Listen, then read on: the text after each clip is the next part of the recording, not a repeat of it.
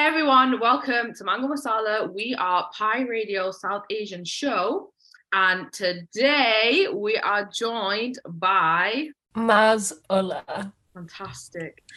Okay, so for those of our listeners and viewers who haven't seen any of your things or been interacted with any of your social media before, do you want to introduce who you are, what you do, what you're about? Yeah, so I'm a content creator, work mainly based like in fashion, a little bit of beauty and lifestyle. Also run a page called Space Muslim Wellness as well, which is just kind of like an online community for Muslims, also non-Muslims to like learn more about Islam and stuff like that. Sick. Okay. I have to say, by the way, I didn't know that we were doing like an interview with you. And then I think I just saw it on basically I stay logged out of the Mango Masala account because I can't handle people bad comments. I can't handle it. So I stay logged out. Do you get bad comments? We'll talk about that. When we talk about like women or just generally just being online, we'll talk about it. But I stay logged out. That's crazy. Because my reaction is just to ask people like, "What's your address?" When people start doing stuff, right? So I said on that. So I just went on it one day. I can't remember for what, and I saw like we were messaging you for an interview, and I was like, "Oh my god, what?" Because I've been watching your vlogs for a lot. I'm a vlog girl. I love vlogs. Oh, thank I'm a you. YouTube girl. I love YouTube. So I've been watching your vlogs. Like I've been following you on Instagram because you're from Manchester originally, right? Yeah. No, Yeah, and we love to support Mancunians on this show. So I've Thank been you. watching your stuff. I need to like be more consistent with it. I'm like so lazy. No, but I love it. Whenever I watch a vlog, like it's what it is. You're a very like comfort vlog. You know that everyone has their Thank you. vloggers. I Yeah. would say you're very much a comfort vlogger. But enough about what I think of you.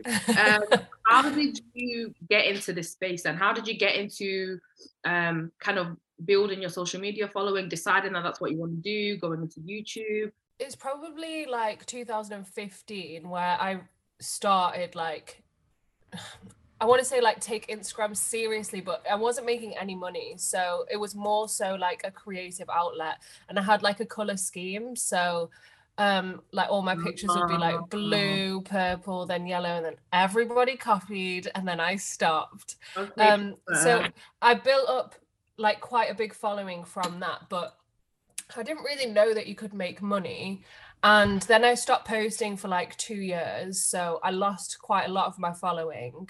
And then I built it back up by just like posting like outfits and stuff because that's what I was like interested in really. And like that's what I like seeing. And then an agency reached out to me and were like, oh, we'd love to represent you. And that's probably like 3 years ago now. And that's when I first started to make money from it.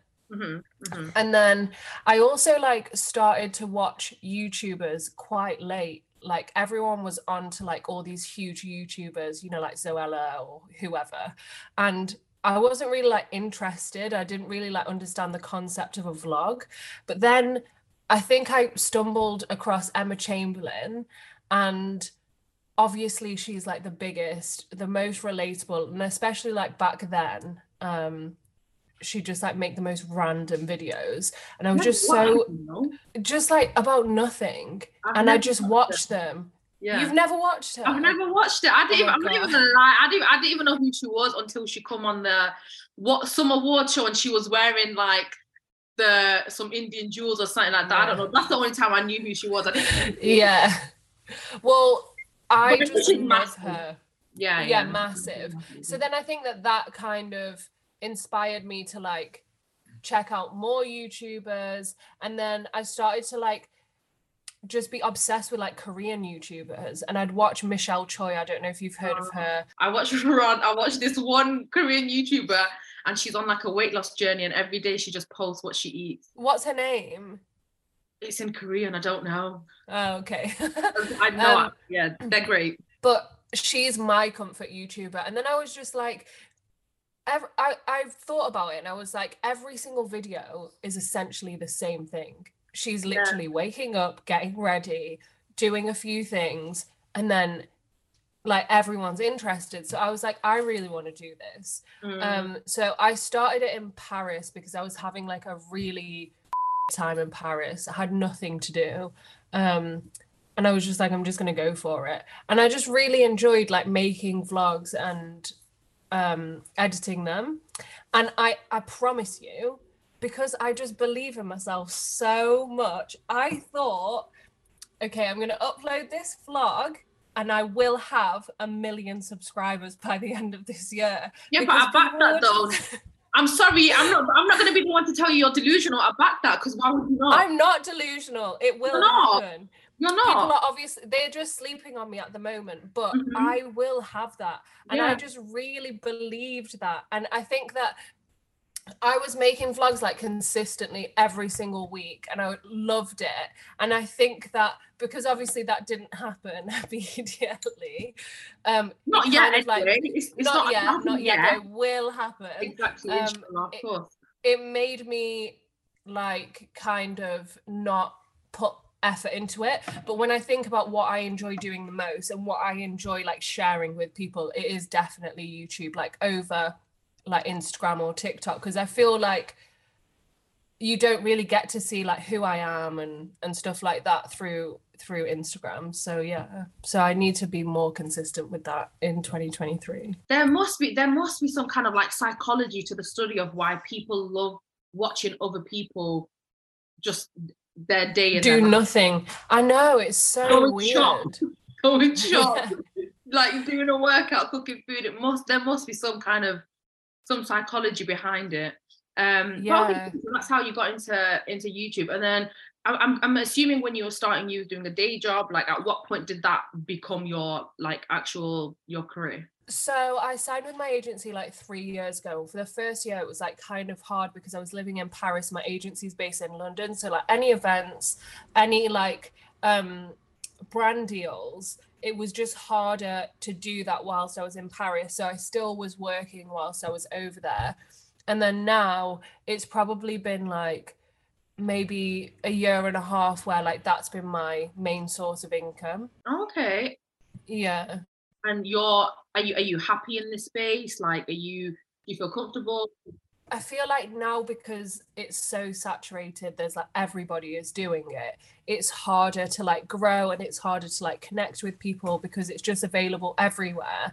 And obviously like the younger generations are really good at putting across content. They're really great at making it. So I think that it is challenging at times. But yeah, I do really enjoy it. I think also another thing is that like, obviously like being brown and being in the space, I see like people who like are white do so much better. Yeah, this is like a whole thing, right? Like, there's really a whole politics of like influencers and the kind of resources and brand sponsorships and money that white creators get, as opposed to like black and brown creators, right? I don't know if you know Victoria Paris, she's like quite big on TikTok. I'm not a fan of her, but she actually made a TikTok that was like really eye-opening. Well, it's kind of like you don't really think about it, and then you're like, wow.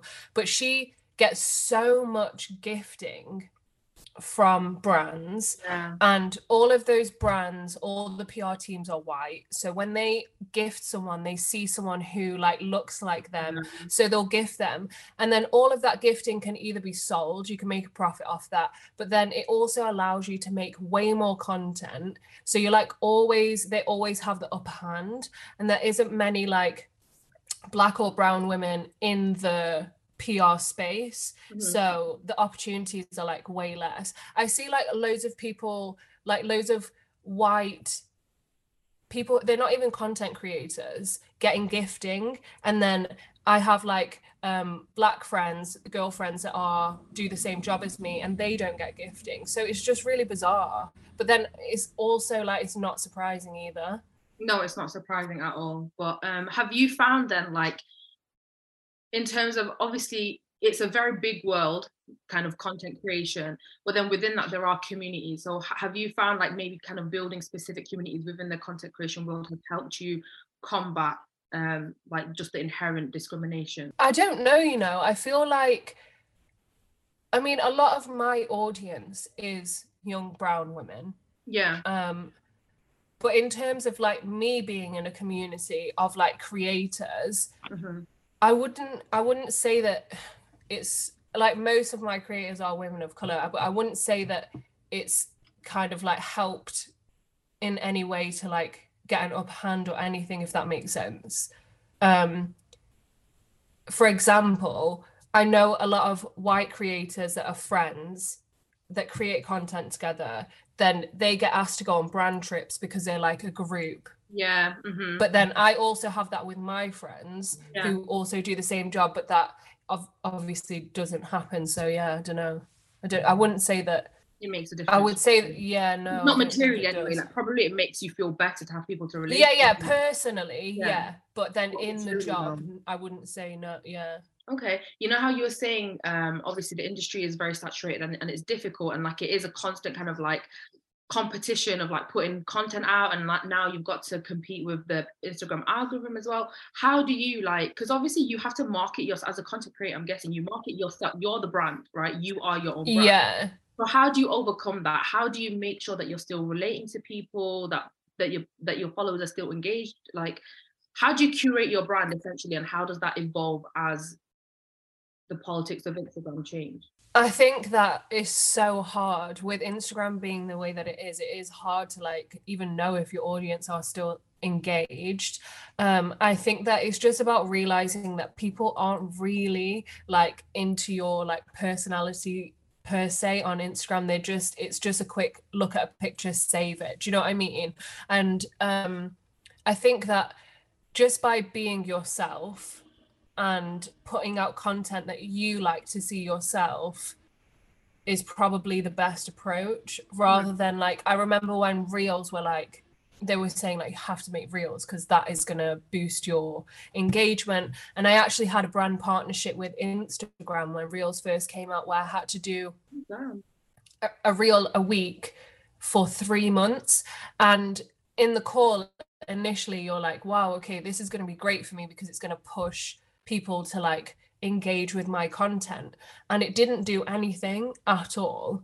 I didn't really gain much of a following from it, and also it just didn't really feel natural to me to like make that content anyway. Like it felt quite unnatural.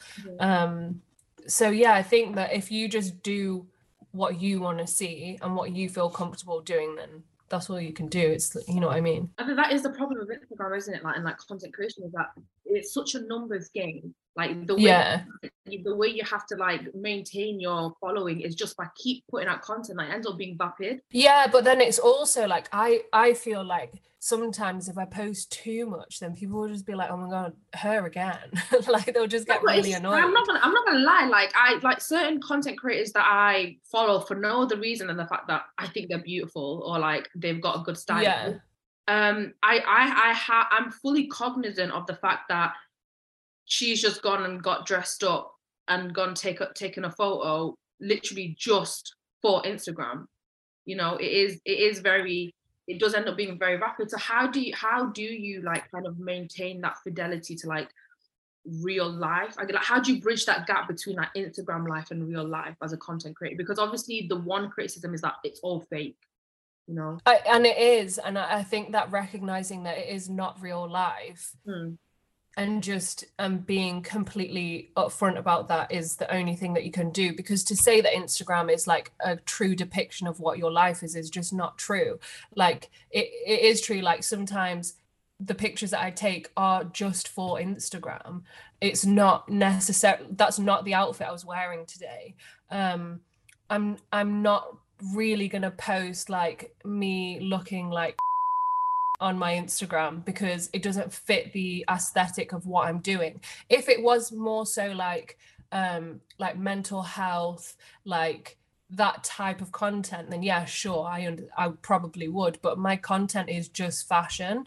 So yeah, I think that like I don't think that it is real life at all. And I think that for me it's literally just like a post and go, and like I can, like my real life is very different to Instagram. And I think that's why I enjoy YouTube more, because obviously it's more real. Yeah, you have to have like a degree of separation, I guess, right? And in that way, it is very much a Yeah. job. It is very much like I have to go and make this content and take this photo and dress up in this way because that's how I Yeah. make my money. Like, Yeah, and I think that also because some people might see that as like a really like vapid and shallow, but I think that understanding that we all like to see beautiful things, like it is just a creative outlet and it is like art in some ways and for some people.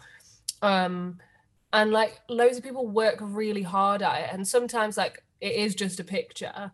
But I think that just having an understanding of like it is someone's job and like every job, it's not like you leave your job, you know, at 5 o'clock and then you come home and you do your life. So it's kind of like the same thing in a way.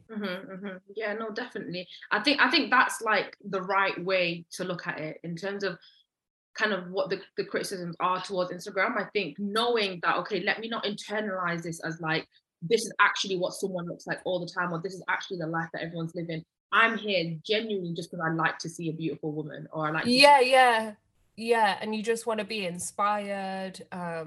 Yeah, like that's all it is really. And I think you do need to have that separation because then otherwise it's just like so messy, like how it affects your mental health. Like to think that all these people are just so beautiful all the time and like everyone's life is perfect and they just have endless amount of clothes. Do you know what I mean? Like it's obviously not real. Yeah. Speaking of mental health, so you also said that you are kind of like the founder of an online space. Yeah, Space Muslim Wellness. Yeah. So how did that? Because obviously up until now you've said very much your brand is very focused on fashion, and that's kind of like it's a different space, right? So it's Islam and it's Yeah. wellness, and so how did that come about? So when I was in Paris, like I kind of like reconnected, I would say, with my faith in terms of like growing up. I didn't really like, there was no research I did for myself. It was just everything I was told. And then when I was like 26, I think that I just became like more interested in like this huge part of me that's like my identity. And I was like, I don't even really know that much about it. So I wanted to like learn more. I was connecting with more people out there and it's crazy like how different the culture is like over there and I guess anywhere you go than it is here. Yeah, and I feel like in the UK it's such a judgmental space, and essentially like the idea came from like creating a space for people that is just completely, there's no judgment because there's no, you can't, there's no one is better than anyone. We're all learning every single day, we all make mistakes and it's completely fine to change your mind 1 minute to the next. So like how can you judge anyone? Do you know what I mean? And it's also a space for not just Muslims. I think that a big part of it is like being a Muslim person in a 9 to 5, you are constantly having to like just make yourself smaller to make other people feel comfortable. And that's just because they have no idea what Islam is. They have like, you know, from the media, like preconceptions and stuff, but they don't actually know. And that affects Muslim people, I feel, so much. It makes you feel really small. It also makes you doubt yourself and stuff. So I feel like it's also a space for people to learn what it's like in the life of their colleagues, their friends, like what you can say, what you can't say, like how to treat people. Because I feel like as Muslims, we are really overlooked in a way of like Islamophobia is not, it's just not really taken that seriously. And it's also like such small things. It's not just like huge things. It's like really small things in your day to day of people like saying, oh, you're Muslim, but you drink alcohol.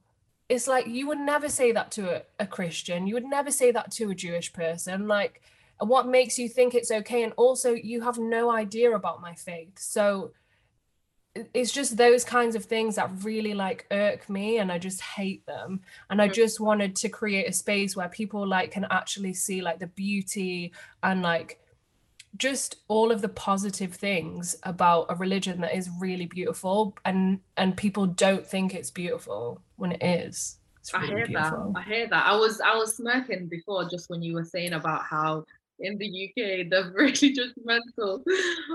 Yeah, I feel like we're our own worst enemies. Like it's so hard to like create a community of Muslims here in the UK because it's all like a competition, and I guess that is it's the majority is South Asian, isn't it? So that's the thing. That's the thing. Yeah. Like, South Asians are so militant. But I'm laughing because I'm laughing because we talk about it on the show. Like, so I'm obviously a South Asian Muslim.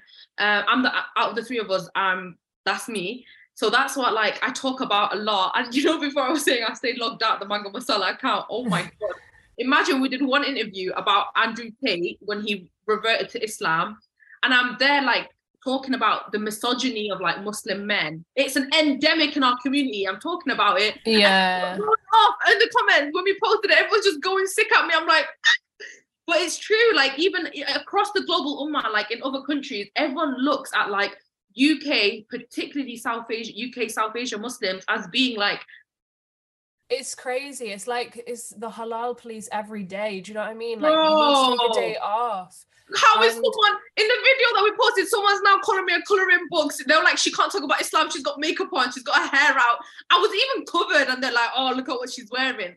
People are really, really, they're really. It is scary. It's so scary because I don't understand how. And so what if you're not covered? If you're not covered, like how? I don't know. It's this whole thing of people thinking like, they have the right to give you advice. They have the right to guide you. It's like, but you do, but you don't know me. Maybe you can do that in your circle. It is different because like we have so much access now to like people online, but this whole thing of like, I'm just trying to guide you. I'm just trying to do the best for you or whatever. But online, I don't think that should be allowed because we don't know these people. That advice should come from people in your circle, people that you know, people that can give you that message in like a loving way or whatever. And like also, if you think someone's doing something wrong, like for example, you said like you were covered anyway. 70 excuses for them. Like, yeah, exactly. To get that in Islam, like we are told, if you see a person in Islam committing a sin, make 70 excuses for them. Don't dogpile them. Like people very It's just, I just really don't understand it. And it's sad because it turns a lot of people away from Islam. Absolutely. And it's our own community that does that. And it's just really sad. Absolutely, yeah. I find it really exciting though that you did create this space because I also really, everything you said I resonated with, but especially the bit about how I think where South Asian Muslims are so militant in their religion, growing up within the community, you just get told like you're a Muslim, you get sent to mosque. You don't really get given like Islamic education. Well, I didn't anyway. I literally went mosque, learned how to read Arabic, finished the Quran. Don't even know what it means. Don't know a word of what it means. Like, yeah. You know? And I think that every young Muslim person always has to go through this journey of like self-discovery where they learn to connect with their faith by themselves, outside of their family, outside of their culture. So I think it's sick that like you create this space that helps people kind of like, and it's a constant learning experience, isn't it? Like constantly, yeah. And it's this thing of like, we can stop at that thing of like, okay, this is everything, all the information I've been told by my parents, my grandparents, whatever, and I can just stop there and not do any research for myself. But if I am wrong and God asks me, why did you do this? The answer of my parents taught me is just not going to be good enough, is it? Like you have to, if you are interested in that part of yourself, and if you want to take that journey, you have to be able to like learn those things for yourself. Have your own and I think that right? Yeah, like, have your own, yeah. There may be a lot of things that you don't agree with, or there may be a lot of things that you interpret in a different way. And like, yeah, so I just think that like it's so important to like just do the work on your own, like you would with anything. Yeah, absolutely. Especially living as like a religious or like ethno-religious minority in a country where, as you said before, people have, even when it's like benign misconceptions, like most people who are not Muslim or like don't have a proximity to Muslims will have kind of weird misconceptions about Islam, and you really have to know and be comfortable in your faith to be able to advocate for an entire religion like that to other people, right? Yeah. And I also think that I don't know if you get this a lot, but like in like places of work, people being like, oh, you're Muslim, oh, but you don't practice. Okay, God, like I didn't realize I was on the pearly gates. It just makes, but, and that is just based off like what they see of like, for example, like your appearance or like just your mannerisms, or like they have obviously this idea of a woman who's supposed to be like in the garb praying 5 times a day, which you know, hopefully we get there, but it's just, it looks so different for everybody. And I think that people just have this idea of like it has to be one way, and especially within our own community, it's like this is the only way. But then there's so many things that my family taught me that are just factually incorrect. Yeah, 100. Like that's the thing with salvation. It's the culture, the mix up between culture and religion. It's deep. It's so deep to this day. When my mom tells me something, I'm like, I beg, mom, get me the hadith. Show me the hadith. Yeah, show me where you found this information. Yeah. And it's like, oh no, I watched it on Channel I, or like I watched it on like TV. I'm like, or YouTube video. I'm like, come on. Yeah, we have to do better, and we have to like also know that like maybe the thing that I read is not the absolute thing, and like I have to like leave space open for learning. And especially like with our parents, and obviously like the generational difference, like they're very stubborn, they don't want to be, you know, they're never wrong, but there has to be space for like being wrong and like learning from something that you were doing that was wrong, or like there's a community that you should have when you're learning. Yeah, definitely. And I think that as a Muslim, you have to have humility as well. Like it's just one of the things that you have to have. I hear that. That's the thing about identity, because we talk about it on the show all the time, because obviously we are like a South Asian based show, and like we're all from different backgrounds. And the thing we talk about a lot is how like people might expect a South Asian to look like, or how they might expect a South Asian to like present their cultural identity. And it's the same thing with any identity-based demographic. The same thing with Muslims. People assume that we're a monolith, that there's only a one way to be a Muslim, only one way to perform Islam. There's not much space for anything that looks different than a woman in a hijab that prays 5 times a day. They cannot fathom that a Muslim woman has multiplicities, you know. So I love that that's what you're doing. How have you found kind of being in that space of, I was going to say Muslims, but obviously it's not all just Muslims, but kind of being in a space where you're very actively and openly and lovingly talking about your faith and sharing experiences and knowledge and stuff like that? I think that at first I was actually really nervous to like do it, because I was like, I'm just me, like I don't know everything, do you know what I mean? And I'm still learning every day. And what if I put something out there that's not true? And like, then that's on me, isn't it? But then if your intention is always good, like your intention is always pure, then you just have to lead with that and kind of be like, if I make a mistake, I make a mistake. It was never from like malice or anything like that. And also, I'm not there to impress any, you know, other community of people. Like it is just from like pure intention of like wanting to spread the word of like of love through Islam. Like that's all it is. I've never like experienced like I got one comment from some like bot account that was just like super just Islamophobic, but that was one comment. Yeah, I mean that's the difficult that. So next question, this is what I was saying, we'll get to that in a bit. Like, how do you cope? Like, obviously being kind of like hyper visible, or, you know, having like a following, and especially talking and representing Islam, which is already a very contentious thing in like the British imagination.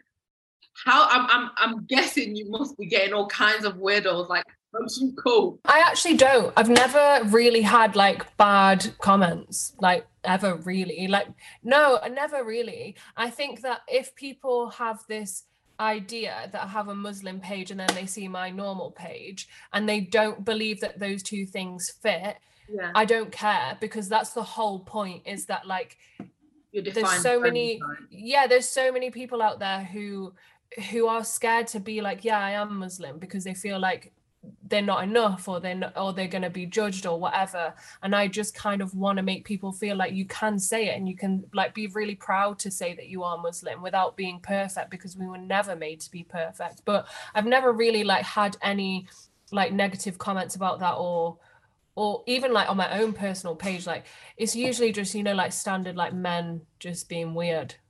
That's like the extent of what I get. I don't really get like people being horrible. Okay, that's good. Like, I'm happy. Yeah, I'm quite lucky in that sense. That's good. Yeah, I was not expecting that. Like, because we had like we had a Pakistani woman on a couple months ago, and she's a sports journalist, like a young Pakistani woman.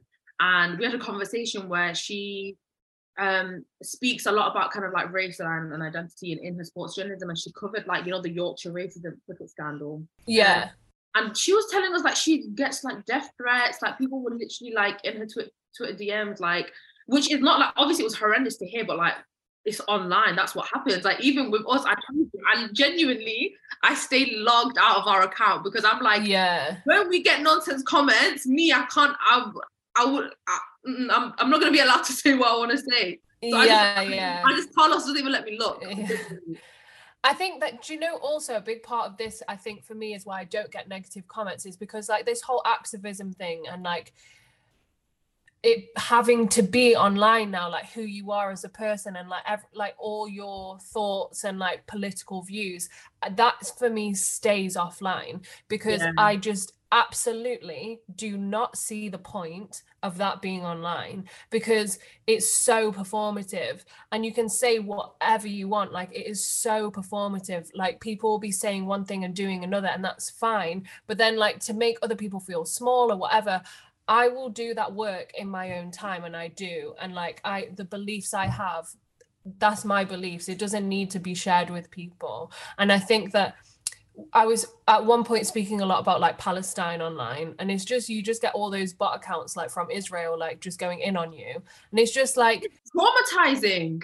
Yeah, and it's just like, do you know what? Like I can do this work in my own time. Like this doesn't need to be online for me. You know what I mean? And also you just, for me, it's like I'm speaking into an echo chamber. Everyone agrees with me. Like we all have the same views. So I'm not really teaching anyone anything. And also, I don't think that it's my job to teach anyone anything. Like I'm not the type of person that's like, this is my view, it has to be your view as well. Like we have to be open enough to be like, okay, maybe you do think something different, and that's okay. And maybe tomorrow you're going to think something else. Like that's your own journey of like what you believe. Like you have to be able to do that research on your own, because if you're just taking it from people off the internet, you don't know where they've got their research from. Like so that for me stays offline. And I think that helps with like not having any negative comments, because like it's just too neutral for people. Do you know what I mean? I hear that. No, that makes a lot of sense, to be fair. And like I think that it is fair enough to decide that, you know what, this is what my brand is, and this is kind of where, in a way, it's kind of like I wouldn't necessarily go into the office and start raving about what a commie I am. Same way you wouldn't go into Instagram where you make your money, which is your 9-to-5 job, and start raving about XYZ political issue. You know, like it is, we are taught kind of, and it is, I guess, for good reason, to keep your work life and your politics life a little bit separate. And also for me, like all those things are personal. Like my political beliefs, like, you know, all those, that's a very personal side to me. It's not something that I'm just going to share at my place of work. I can imagine, like, as a content creator, it's really like you have to be very, very careful about how personal you allow people to get, like, because it's your life, right? Like it's you can't just kind of switch off the internet. I can say to a worker, and then like I might be able to leave jobs or whatever, but you've really got a digital footprint. You can't. Yeah, it's so true. I think that for me as well, like I'm just a firm believer in like cancel culture is so stupid.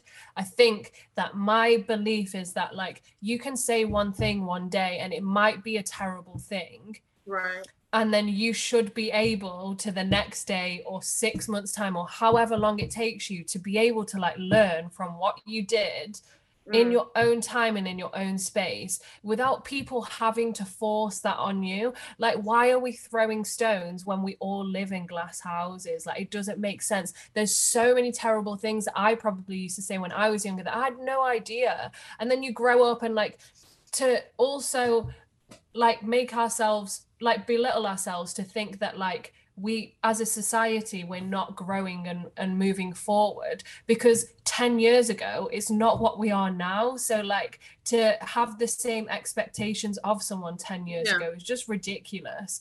And it's divine commandment as well, isn't it? Compassion and like grace. I'll be honest, for me, it's what I struggle with it. I really struggle with it. I'm very kind of like, sometimes I'm a bit too principled, sometimes I'm a bit too black and white. Like, yeah, it is hard because like obviously some people out there say like crazy stuff, but it's just like also it's the internet. Do you know what I mean? Like we need to all stop being so chronically online about like our personal stuff, and like understand that if someone says something and it's terrible, you are allowed to unfollow that person. You are allowed to like delete them from your online presence. They don't have to exist anymore for you. But the more you keep bringing up that stuff, and that you're just involving them in your life more, so it just doesn't really make sense. But I guess everyone is different. Like I don't really keep up with like who's saying what in a way of like that it really affects my personal life in that way, because I just think that you know, I'm getting too old. That's what honestly, that's what I just resolved to do in the end. I was like, eyes shut, don't care, I'm not involved, don't chat to me. Stay over there with your ludicrous. Yeah, say what you want. Say what you want. Do what honestly, you want. That's your life. That's why genuinely I stay logged out of that account now, because I'm like, I know people are saying mad stuff. I just don't want to see it, because when I see it, then it's my problem. You know? Yeah, and then like you react out of like you have to deal with it. Exactly. If I don't see it, it don't exist. Outside, out of mind. So yeah, exactly. I'm glad to hear though that you're not getting vile vitriolic abuse. That is. I mean, it could change after this. We just don't know. I really hope not. I really hope not. Hopefully it won't. It won't. Okay, so just to round things off, I have a few more questions. Firstly, what advice would you give to people, particularly people from like similar backgrounds to you, women of color, Muslim women, like, and they want to kind of break into those spaces? What advice would you give? I would say do it, and like don't think about it, just do it. Like believe in yourself. Like there's no reason why people wouldn't be able to resonate with you. Like there's always something in someone that is relatable to someone else. Like you don't know how much it could help you and also help other people. Like don't feel like, I don't know, I feel like just if it's something that you're going to enjoy doing, literally just take the first step to do it. Also be able to like have that separation of internet and real life. Because I feel like when I first started TikTok, it was very difficult because like people are horrible on TikTok. Is that's the mad place. Yeah. That's what I was talking about. It's crazy.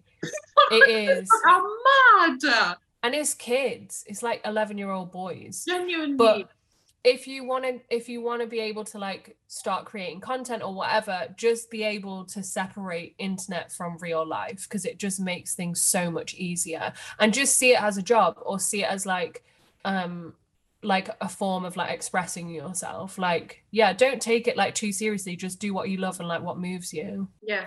There's this one YouTuber she's called Shoshana Rose. She's like from Toronto. I don't know if you've ever watched her. She was speaking on one of her vlogs about how she kind of was a little bit feeling down about how competitive content creation is, and then she was like, what really helped her was thinking from a mindset of like abundance rather than a mindset of scarcity. Like if you think there's like the amount of money in the world, the amount of resources in the world, the amount of opportunities in the world is not going to run out. Like the world is not, well, as far as we know, not ending tomorrow. So like she was kind of saying like for people who want to break into this and do this, like think from there, like there's an opportunity out there for you, you know? Yeah, and just remembering that like you are like nobody else. So that's already like such a great starting point. Like you're so unique that everything that you put out is going to be different to anyone else, no matter how many people are in the field. So like just do it and enjoy it. Yeah. Okay, so final question, just to round things off. What's your plan? Like, what are you trying to do? Where are you trying to be? How are you trying to grow? Okay, so what we're trying to do is we're going to make money. We're going to have a really successful next few years making content, building partnerships with brands, with people. And then Maz is going to have her own studio. She's going to learn how to design and build furniture. That's what she's going to grow old doing. That's going to be her project. Yeah, that's what we're going to do. Cool. That's a bit rogue, like a furniture design. Yeah, but that's like the passion. That's the dream, you know? Oh, yeah. Oh my God, inshallah. Yeah. Inshallah, you'll get it. Inshallah, will happen. Like we said, there's absolutely no reason why you would not, and there's absolutely no reason why we would. And a million reasons why you would. So a million reasons. Fantastic. So yeah, and also hit 10 million YouTube subscribers, which will happen. I back that. And to start it off, for those who are listening, do you want to tell people where they can find you? Yeah, so every social media handle is Maz Ullah, except for TikTok, that's MMAZULLAH. But you should watch my YouTube because I know that you will love it. You will love it so much. I'll vouch for that. I will vouch for that. I love your YouTube. You will love it so much. You will love it so much, and we'll become friends. I'll be like your internet friend, and every time you're feeling sad, you can watch me and you'll love it. I genuinely would vouch for that. Thank you. Is there any final words? Anything else you want to share with the people out there? Anything you want to impart on them? Never give up on your dreams because they're always possible, and always be happy because being happy is so amazing. It's okay to be sad though. You can be sad, but always try to be happy and see the positives in life because life is amazing. We should really take heed of that. We come on the show every single week and we just that's all we do. Yes, guys, what's good? You're tuned into Mango Masala, Pi Radio South Asian show. My name's GVRNZ. I'm here with Halima and Simran. Hi, guys. How is everyone? Cold still? Freezing. Cold. I was up quite late last night and it was literally like -7 and I was literally like, what is going on? It was, yeah. In Manchester, it was my cousin took a photo and it was -6. I was like, what kind of Arctic? And I experienced the when it's so cold that it hurts that you were talking about, Halima, so I'm definitely ready for the sun to come back. You know what? I saw this very interesting video online, and it's a guy, he must be a scientist of some kind, where he says that basically, okay, I'm going to explain it in layman's terms. I'm probably not do justice to the science behind it all. He says that basically, like you could be in Canada where it's like -10, 20, whatever. And then you can be in the UK where it's like -1, -2. And the UK weather always, it was a response to a Canadian woman saying, I don't know how I did winters in Canada and in the UK, I'm dying. And basically it's to do with like your breath and like the moisture in the air generally. So like when it's -2 or like -1, just minus, there's more moisture in the air. And that moisture dries, like freeze dries on your face or on your extremities or on the exposed skin. Whereas when it's something as extreme as when it's much below sub-zero, so there's less moisture, there's less, like the moisture's just not drying on your skin. So that's why actually you could be in like -20, 30 degrees, and as long as you're obviously wrapped up warm, it will be a much more comfortable experience than being in that -1, -2. Does that make sense? Yeah, because I did see that, but I didn't bother properly reading it. So that's what it is. That's what it is. So, you know, when we're complaining here in the UK, it's science. It's scientifically proven that we have more painful cold here. There's also got to be a reason for that. Like if you flip it on its head for summer as well, because why is like 27 degrees here unbearable, but 27 degrees in another country is like nice. I saw another chart talking about how in the UK, or like Western Europe, sorry, the UK has the least, like I don't know what the term for it is, it's like weather resistant homes. Yeah. Like we lose more heat from homes. Like, and someone was like, yeah, in Scandinavia, whatever Scandinavian country they're from, they're like, they've never been cold in their house, even though obviously the temperature. Yeah, I saw that. The person was from Denmark, and they said they were from like a working class family, but they still had never felt cold until they came to the UK inside the house. Damn. So Bad Vibes Island. It's just Bad Vibes Island. It's not Play even the tune. Bad Vibes Island. So it's not even like, okay, the climate is specifically punishing us. It's just, it's structural, like it's governmental, like the government are just, it's just bad. The homes are bad. Who was it that like established civilization as it is in the UK? Was it the Romans? They made a bad decision. I don't know. But whoever decided to come to this island and set stuff up. It is mad though. I don't know about you guys, but I always forget that we're actually on an island. Do you know what I mean? Yeah.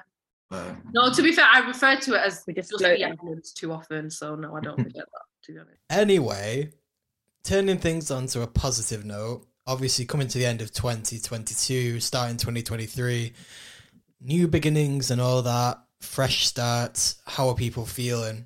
Like, let's reflect first. How was 2022? Do you want to know? So I turned 26. For our listeners on the show, you will have been on this, aging journey with me, and you will have seen me from 25 to now 26, crying about reaching new ages. And I remember not long after, like, I went on Twitter and someone tweeted the ages from 25 till about 29 just keep going downhill. And I thought, I swore out loud. I went, well, I can't say what I said. Wow. Do you remember 2 minutes ago when I said how we're meant to be turning things on to a positive note? Oh, sorry. Do you know, okay, you know what? 2022. So it was good in some ways and bad in other ways. What about you, Simran? Same. No, as in For like, goodness sake. I don't know, because like I've done a lot. Like I feel like on paper I've done a lot, but in myself, I don't feel like I've done a lot. Like I'm just the same person. I don't know. I just want this year to be over. Yeah, no, I feel that. I can't say 2022 was like good.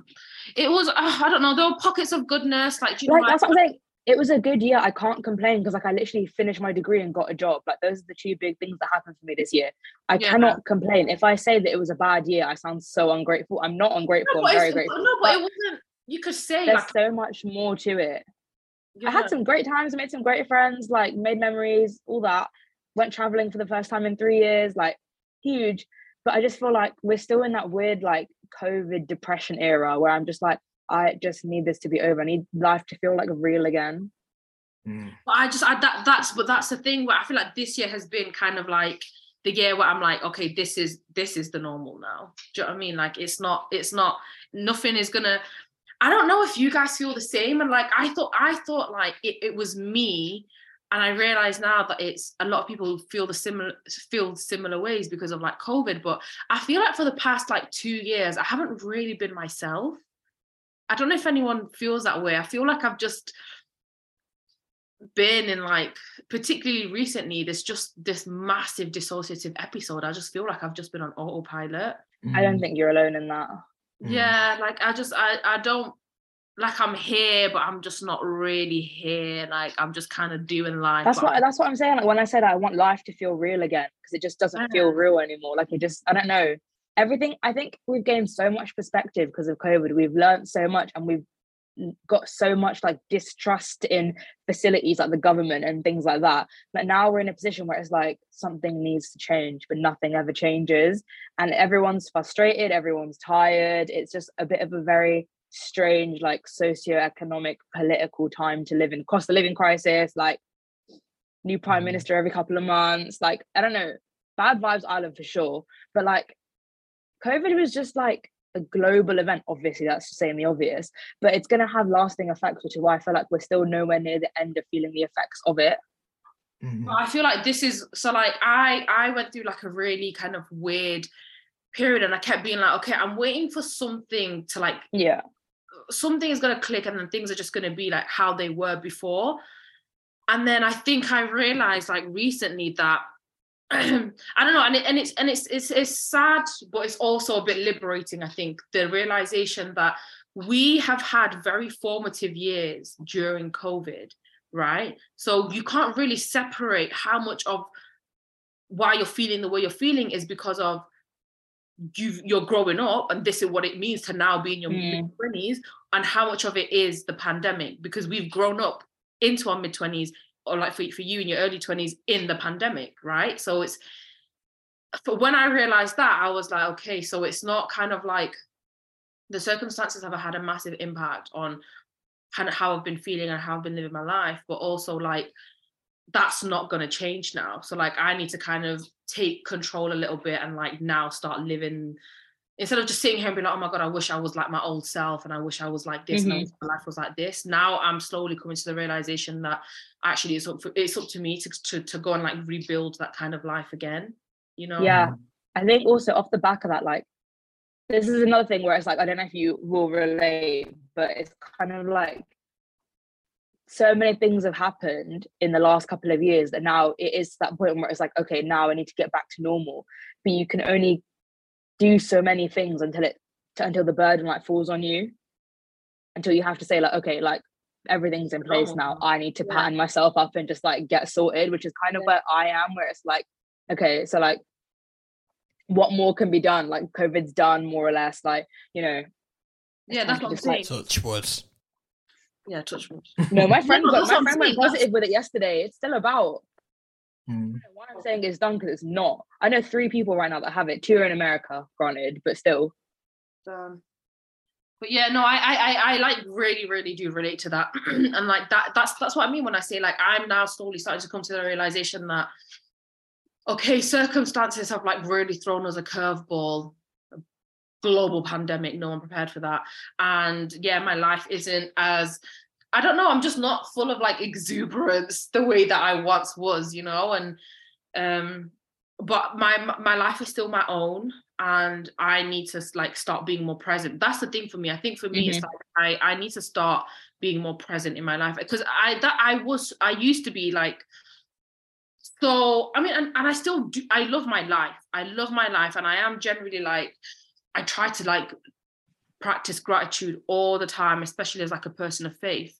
So that's just kind of what I want to focus more on moving forward, is just that realization that, okay, it's my time now to kind of rebuild or build differently the life that I want, rather than just sitting here and lamenting on the fact that, oh, I don't feel like myself, you know? I feel like, going off what you two have said, I feel like I've maybe had slightly more positive year, in the sense that I don't think it's been bad. You got engaged! That was last year. Last year, sorry. I have no concept of time. I have no concept. Yeah, facts. Genuinely. But I think the thing with this year that's been the scary thing for me is how quickly it's gone. Like, that's what I mean. Last year, this year, they all bleed into one. I have no... What year? You could tell me we're in 2030 and I'd be like, yeah, cool, okay. I don't know. I feel like this is probably the year that I have like felt maybe a bit more grown up, in the sense that it's the first year where I've had a like actual like a job that pays well. Let's put it that way. Like, yeah, because I've had jobs before. Not making your own living, right? Yeah. So that, from that perspective, it's been nice. But anyway, maybe let's turn things on a bit more of a positive spin now. 2023, what we're looking forward to. And this is what I wanted to ask you about, Halima, because I saw on your story the other day, you had a whole document of places and like dates and stuff. Like, I want to know, is all of that confirmed, or is that like you're planning, or like what is all that like? That is, so I obviously like, I don't believe in astrology because I'm Muslim. But everyone who does tells me I am like the most Virgo ever, and like, yeah, I've said this before. I don't personally believe in it, but I know what Virgos are meant to be like, and I do think you are like, yeah, right, like we're literally expert planners. So me, I just love, and you know what, like this is kind of this like kind of goes off what we were saying before about how I don't know, I've been a bit down. I'll be completely transparent. We can talk about mental health on this show. I think my mental health has not been great recently. I've been like very, very low moods, probably a bit depressed. And I've just really been like, to be completely transparent with you guys, neglecting myself and not been happy in my life, kind of really been questioning where I'm at, what I'm doing, all of these things. Woo! Try not to get upset. But I think it got for me, like, that is something that really helps me, is being able to like look to the future, because I got so kind of wound up with how unhappy I am right now in the moment and how hard things are right now in the moment, that I kind of forgot that actually there's still so much life to live. So it was kind of one day where it was literally probably at like 5 a.m. in the morning. I was just super depressed. I was like, I need to get myself out of this rut, you know? So then I started like thinking about, okay, how do I, you know, the new year is coming. It's a chance for a fresh start. What do I want my next year to look like? And I'm going to go build that life now for myself. And for me, I speak all the time on the show about how much I love traveling. And I was like, I want to be out. I want to be out for the entire year. Like, that is what's going to kind of, I think, breathe life back into me. I think that's what's going to kind of give me a renewed sense of will to live. So I just made a kind of, and it was always my plan, like I want to, my travel goal next year is to finish Europe, or to nearly finish Europe at least. So I sat down and I just put it into a document. I just planned my year out. Well, I mean, that's not unusual though. I plan everything out like that because of my ADHD. Like if I need to visualize something, otherwise I can't, my head's just all over the place. Those are my plans, inshallah. That's what I'm for you guys. I hope that happens for you. What about you, Simran? What does 2023 look like? I think I'm similar to Halima in that sense, minus the actual holidays. Obviously, I do want to go traveling a lot more because now I've done it. I'm on the vibe of going traveling, but that's not my like explicit plan right now. I think kind of in the same thing that Halima was saying about like mental health and stuff. I think I've had a rough couple of years. Like, I think following my granddad's death in late December 2020, everything went very up in the air for me and I struggled with everything. Last year, 2021, absolute write-off, like it wasn't real for the entire year. And I speak about burnout a lot on this, in that at the end of my bachelor's, I was so burnt out, but I was like, I'm doing this master's because I don't know what else I'm going to do. I'm just going to sit here and wallow. Did the master's, finished the master's, even more burnt out, was like, okay, I need a break, got a job, took the job. Like, it's kind of a bit like, I don't know why I keep doing this to myself and then complaining like 6 months in that I'm like burnt out. You keep thinking like, okay, this next thing is what's going to make me feel better. That's what's going to give me purpose. That's what's going to... I knew this job wasn't going to make me feel good. But like I said, I was never going to turn it down because no, it wasn't happening. Okay. But like, it's just an ironic fact about me that I just tend to do that to myself. I think this year I'm welcoming stability and I'm welcoming being in one place. I'm not going to Liverpool to Nottingham to home to London. Like, I'm not doing none of that. I'm in one place, one job, hopefully. Like, yeah. I just want stability and I just want to be somewhere where I can trust in the fact that like I have friends and family who are local that love me. I have colleagues that love me. Like, I'm in a place where I'm just like, I can chill. And then I can finally work on myself the way I've wanted to, because now I've worked on myself academically and professionally. I want to actually work on me. I feel like I don't know who I am. What does in that my like 20s? Like for you, what does that look like, working on yourself? Therapy. Yeah. Big fat therapy, because you know what? We need to talk about therapy and accessibility more, because in America, now I have all these Americans in my life, they talk about therapy like it's their dog walk. Like, oh, I just had therapy. Oh, I had my therapist call this morning. Like, it's nothing. Here, it's so hush-hush under the carpet. Like, and I don't even know where to start. And I've done a psychology degree. Like, so therapy is the big fat number one. I want to indulge in more like creative ventures, makeup. Yeah, I posted my first makeup. Yeah, love that. I want to start like my drumming lessons. I want to just do random things that make me happy. Because like in uni, I took a lot of time out to do random things. Like if it was raining outside, I'd just go for a walk in the rain because I can.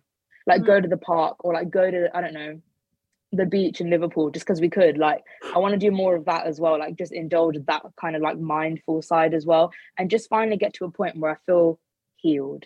Because I know that kind of is a bit unattainable because no one ever gets healed, but like you could be at peace with yourself, you know, like yes, yeah. And I want to put it to bed, everything with like the grief, because I feel like I'm not done grieving yet. I want to get the grief out the way. I want to like actually put that to bed and like, you know what it is, it's it. A lot of what you're saying, it sounds like where I was before, like maybe this year, where I didn't take the time to just sit still when it's kind of something really traumatic happens, and it's not something that you could just kind of gloss over, but you end up glossing over it because you're just always busy with the next thing. You don't actually take that time to sit down, sit with your grief, sit with yourself. I want to address it, reconcile it. Exactly. Yeah. So, I want to get to a point where like I'm approaching it with kindness towards myself and like love towards the situation, instead of just complete like distraught and just like sadness all the time. So I'd rather be in a place where like I feel better, and then from there we think about what's the next thing that I'm going to do, because I can't sit down for too long. But like I just want to be, like I said, stability and peace. That is the motto for this year. You need that stillness with yourself, definitely. Well, rooting for you. We love that for you. It's important, like already, that you've been able to recognize that that's where you need to be. Stability and peace with the odd trip to Manchester. Yeah, I saw his face go as soon as I said it. I was like, I'm happy where I am. I get it. I know. We'll figure that one out. What about you, Carlos? Getting married, innit? Come on. Yeah. Yes. Come on. So that'll be all right. Be all right. Yeah. He just wants to get married. Something tells me that the next 6 months or less than even are gonna be stress. But at the same time, you're planning a big Indian wedding, of course. Mm-hmm. You know. Yeah. But that's definitely gonna be the main event afterwards. And big travel plans for afterwards. I mean, that's the plan, but that's the thing. That's another thing to plan in itself, and I think reassess as to whether or not that's possible. Because I think we told you the initial plans of what we wanted to do, but the quote we got back from a travel agent was a bit like, okay, maybe we won't do all that. Come to me. What do you mean, travel agent? Come to me. I'll help you. About travel agent. She is your travel agent. Come on. I'm offended. Okay, I'll reach out to you in a bit. Yeah, tell me. I'll have a look. I'll see if I can help. Yeah. But yeah, no. Do you know what? Planning a Desi wedding is stress. Is very, very, very stressful. And do you know what it is? Because it's such a cultural event. It's such a communal event. It's such a family event that sometimes the couple themselves lose sight of actually what the wedding is, and actually it's a celebration of yours and Mayanka's love and commitment for companionship for the rest of your life, which is a beautiful thing, you know. So yeah, that's the thing. I think you have to just take a step back and realize actually why are we doing this, and it's actually zoning everyone else out. It's me and Mayanka, you know. Yeah, I think that's the problem, because I think it's definitely really easy to just completely, like, because there's so much planning and so much that what I really want to do what I really want to be is I want to be present during it. Yeah, enjoy the process, because as stressful as it is, it's also so much. It's one of my favorite things about, probably the most favorite thing about our culture is the wedding. You know, the food, the festivities, the getting together, the community sense, the outfits, everything, the celebration. It's so much fun, you know. But obviously, I can imagine as like the bride and groom, or like the family of the bride and groom, you get lost in all the stress of it. So definitely, remember, it's about you guys. It's all about me. I don't know anyone there. I'll fight someone if I have to. That's true. I thought you said you find someone, and I was like, oh, you're planning on like hooking up at my wedding or something? No, not hooking up, but finding a life partner. Yes, definitely. Be on the lookout. I'll have a think. Also, that's not my 2023. That's 2024. My 2023 is going to be get yourself straight. Romance free. Yes. No, romance with yourself. No, because actually I'll make this little segment. I've actually come to the realization that it's actually not fair on the other person. I'm sorry if that sounds so like, how has she just realized this now? But like, it's actually not fair on the other person if you're not coming as your best self, or as your like, in a position where you want that, because you can date and expect to find the one, but if you don't know what you want, your intentions aren't out there, and you're not the package that you want to present to your future partner, what's the point? And you're not doing that person, you're just wasting their time and energy, really. Yeah, I always think this about like couples that you see mainly on TV, but in person as well. I have seen where people get together and the reason that they end up breaking up eventually is because of things, completely different values that they have. And I do just kind of think like, how did you not have a discussion about that at some point within the first year at least? You know what I mean? Like having kids, for example, that can be a deal breaker for people. I'm like, surely, like, I don't know about you, but I think that's maybe one of the first things that you talk about just in general chit chat. Like, I mean, I'm not talking from very much experience, but like, yeah. Yeah, I feel like you can't. There's conversations are uncomfortable, but they need to be had if you're going to actually spend that much time with someone. And all I find a lot with people is that people go into a relationship expecting therapy. They expect to be healed from that other person, and the problem is they might be able to help you to some extent, but if that person then leaves your life, you are screwed. Like, you are absolutely screwed. But also, you can't expect a therapist in the person that you're with. You need to sort that out by yourself. You can't be someone's therapist and they can't be yours. That's what therapists are for. It's a very thin line between kind of having things to still work on and that being okay, because no two people are ever going to be completely perfect for each other. No one's going to turn up to any relationship ready-made. Like, growth is a lifelong thing, and as life evolves and we move through stages, we're constantly growing and learning and changing who we are as people, and there's always going to be an expectation on our romantic partners to be able to hold us down through all of that. However, that's not to say that so that means that there always has to be grace and compassion and patience in a relationship, right? But that's not to say that means that you have no work to do for yourself. It's even beforehand. Talking about therapy, I think that everyone should go to therapy anyway.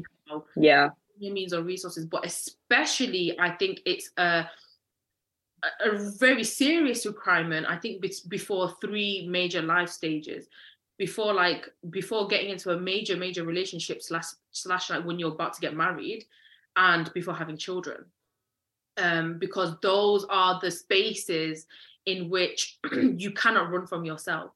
You might be struggling with XYZ, and with your friends and your families and your colleagues and your work life and your social life, you can run from it, you can hide from it, you can wear that mask.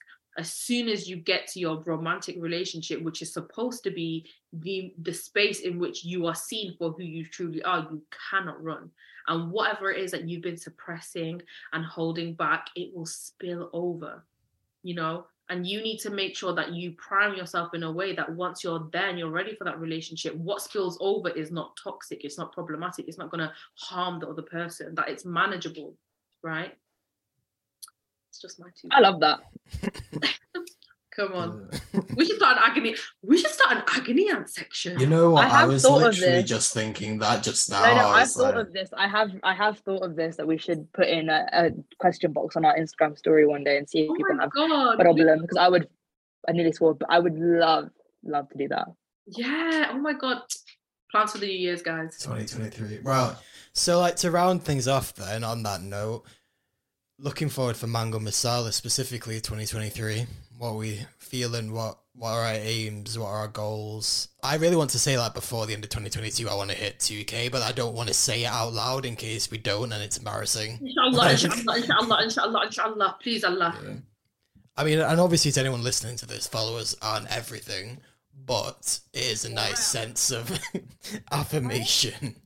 Having also said that, I want to look after this little community that we've curated, and that we have our little like die-hard fans that people really, really love the content we put out. Like in every post, commenting, interacting, DMing us, sending us like things that they want, coming on our show.